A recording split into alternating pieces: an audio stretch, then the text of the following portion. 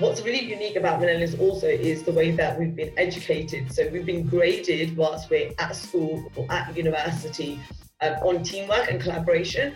So I've definitely been part of that. And then if you take a millennial who excels in collaborating and putting them on a desk and telling them to do tasks and not collaborate, they're not used to it, and it's just going to hinder their growth because they're not used to performing in a way which is just individual based. Hey everybody, and welcome to another episode of 0 to 1, a show where we talk about sales and sales culture with sales leaders from around the SaaS world. Today, our guest on the show is Nazma Qurban, Chief Revenue Officer at Cognism. Welcome, Nazma, and thanks for being our guest today. Thank you, Jonathan. Good to be here. A quick word about yourself. You were employee number 1 at Cognism, which you joined 3 years ago. Mm-hmm. Yeah, that's correct. And so could you tell us a little bit about the sales culture that you've established there and what makes it unique? So what makes our sales culture unique is that we have very like-minded individuals in the team. And so we like to hire people that are ambitious, very driven, and yet different, because we don't want to hire the same people. So we do have people that have different values or have different backgrounds, and yet we collaborate and work together because we have same common goals and ambitions. Well, it's often said that culture comes down in a large part to who you hire and who you promote. So could you tell us a little bit about your process for those two things at Cognism? Okay, so who we hire and who we promote. If you're familiar with LinkedIn and like social media, we talk very openly and proudly about how we invest in millennials. So we do believe that there's a lot of stigma attached to millennials, and I believe that as a business, like, we've invested predominantly in graduates, giving them the opportunity and mentoring and training them into great sales individuals and then promoting them. So what's unique about our sales culture is that it's complete organic growth. So every single person in the sales team, whether it's the sales director or a senior business development manager, started off as an SDR, as I did. So I think that's definitely something that makes us unique. And our culture is all around bringing in graduates or people that have had maybe 1 or 2 years of experience, training them our way and then promoting them. And that really does help build trust. So the individuals that we have a 98% retention rate and stay with us because they trust that we will put them before external hires and we will coach and invest in their development. Amazing.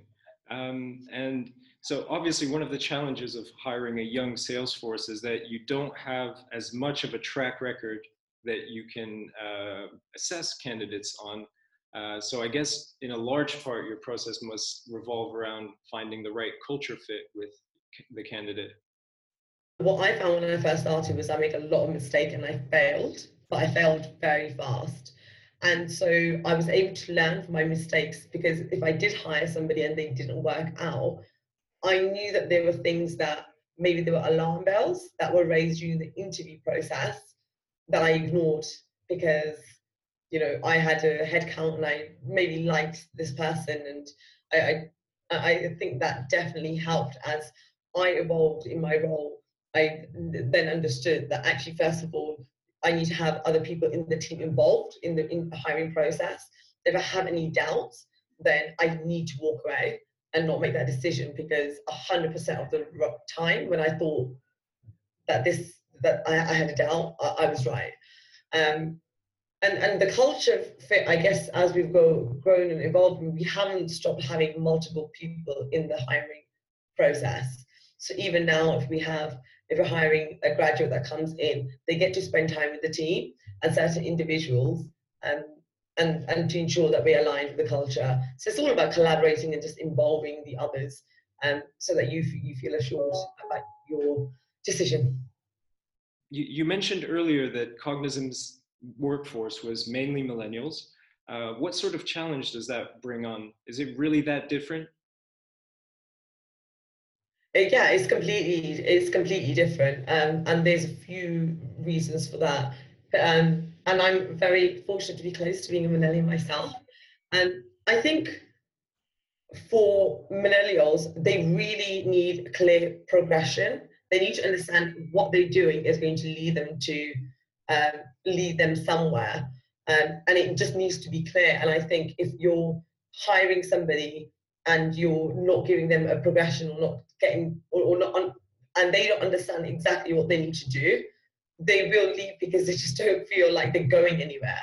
What's really unique about millennials also is the way that we've been educated. So we've been graded whilst we're at school or at university, on teamwork and collaboration.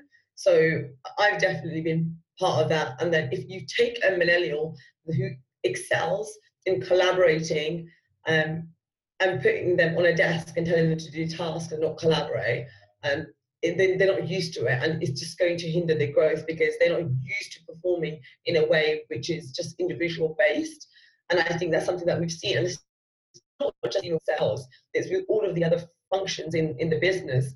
We are a very collaborative business, so it's the perfect environment for millennial to strive in. And I think that if you do have somebody who comes from another generation, they'll probably struggle and to work so closely and to have so many different um, sessions on collaboration, because it's not something that they're comfortable with. So it's about having an environment that they're comfortable in. Right. And one thing that you had touched on previously was the notion of rules of engagement, and how when it comes to a younger sales force, those rules of engagement it's important that they be built together. I'm huge on involving everyone, even when, before I came onto this call, and it's really difficult for me to describe and look from the outwards exactly what makes us unique. So I was like, guys, I have a call in 10 minutes, I have an interview.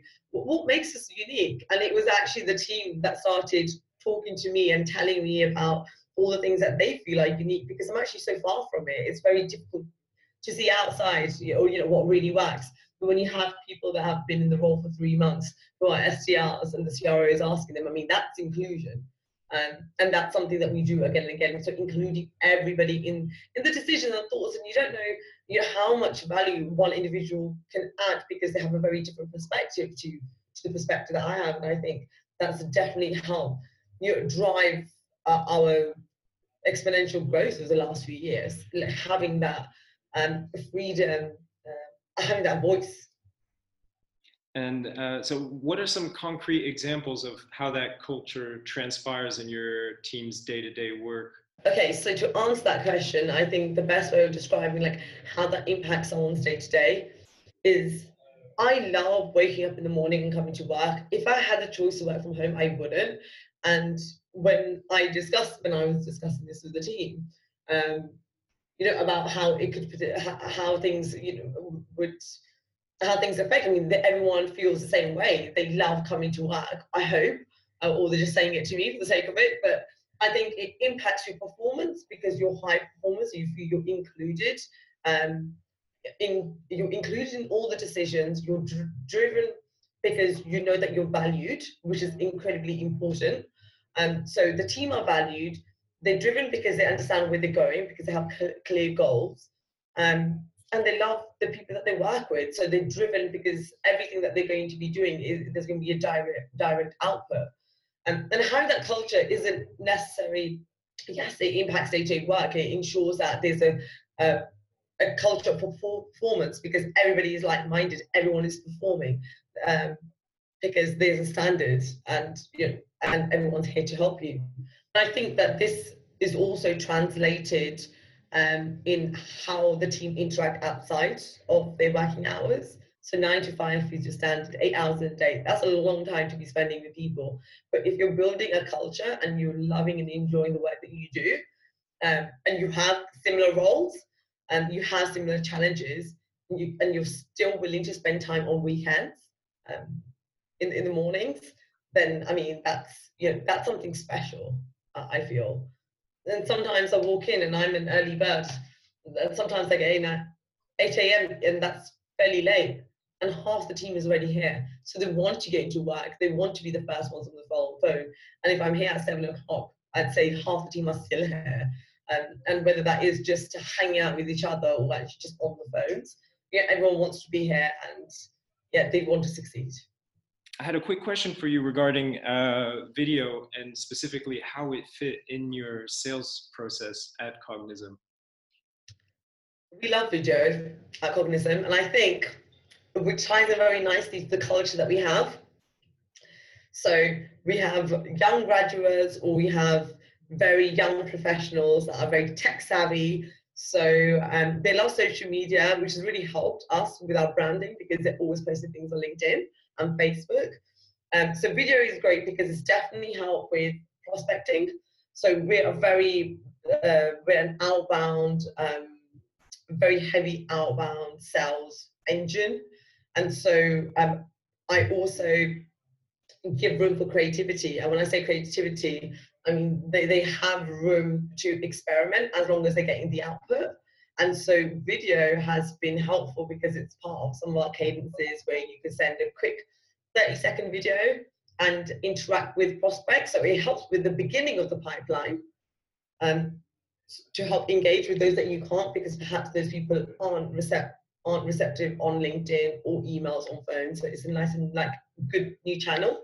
And it's also helped throughout the sales process when we're trying to engage with people that aren't readily available. So we have a platform, an outbound lead generation prospecting platform, and in order for us to demonstrate the value, we need to show it over screen share. And so it's a fundamental part of our process. Without that, we wouldn't be where we are without that. So it helps with prospecting, it helps with the demonstrations, but then it also helps with closing. So now that we're evolving into almost like the enterprise space, we're sending video recordings of demos. So if we're doing a demo specifically with one individual and we know that there's somebody else who's a DM that we can't get hold of because they're in a different time zone, we can just send the recording over. So yeah, it's crucial.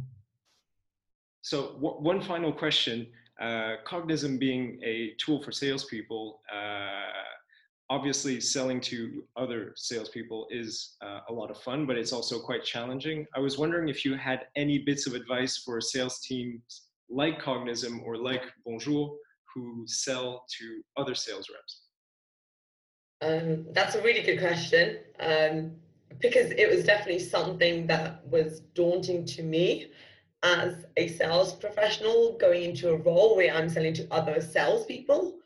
The first thought that popped into my mind was, oh my God, I'm going to have to really up my game, because I'm going to be pitching to people, they're going to be judging me, they are going to judge every single part of the process, and I just need to be perfect. So the first barrier that you need to remove is the barrier that you create in your mind, where they're still human. So you need to go in with that, with the thought process that, or with the understanding this person is just a salesperson and you're trying to add value. The second is a strong discovery, because then you'll be respected, because the sales individual will know that you're actually just trying to determine whether you can help them. So I'd say having really strong discovery, and then the third is just don't bullshit. As salespeople, we smell it a mile off, and so will your prospect. So always be honest. Be honest about the flaws, and be honest about the things that your product or your services lack if need be, because you'll be respected. And if that is not the right time for that sales professional to actually move forward with the opportunity, when the timing is right, and perhaps when your product has evolved, they wouldn't hesitate to reconnect with you. So just be honest. Nazma, thanks a million for being on the show and giving us a peek into you and your team's work at Cognism. Thank you. Thanks for having me. This was fun. And to our listeners, thanks for tuning in. If you want more 0 to 1, you can head over to bonjour.io/show. If you like the show, you can subscribe, share with your friends, and give us a thumbs up. See you soon.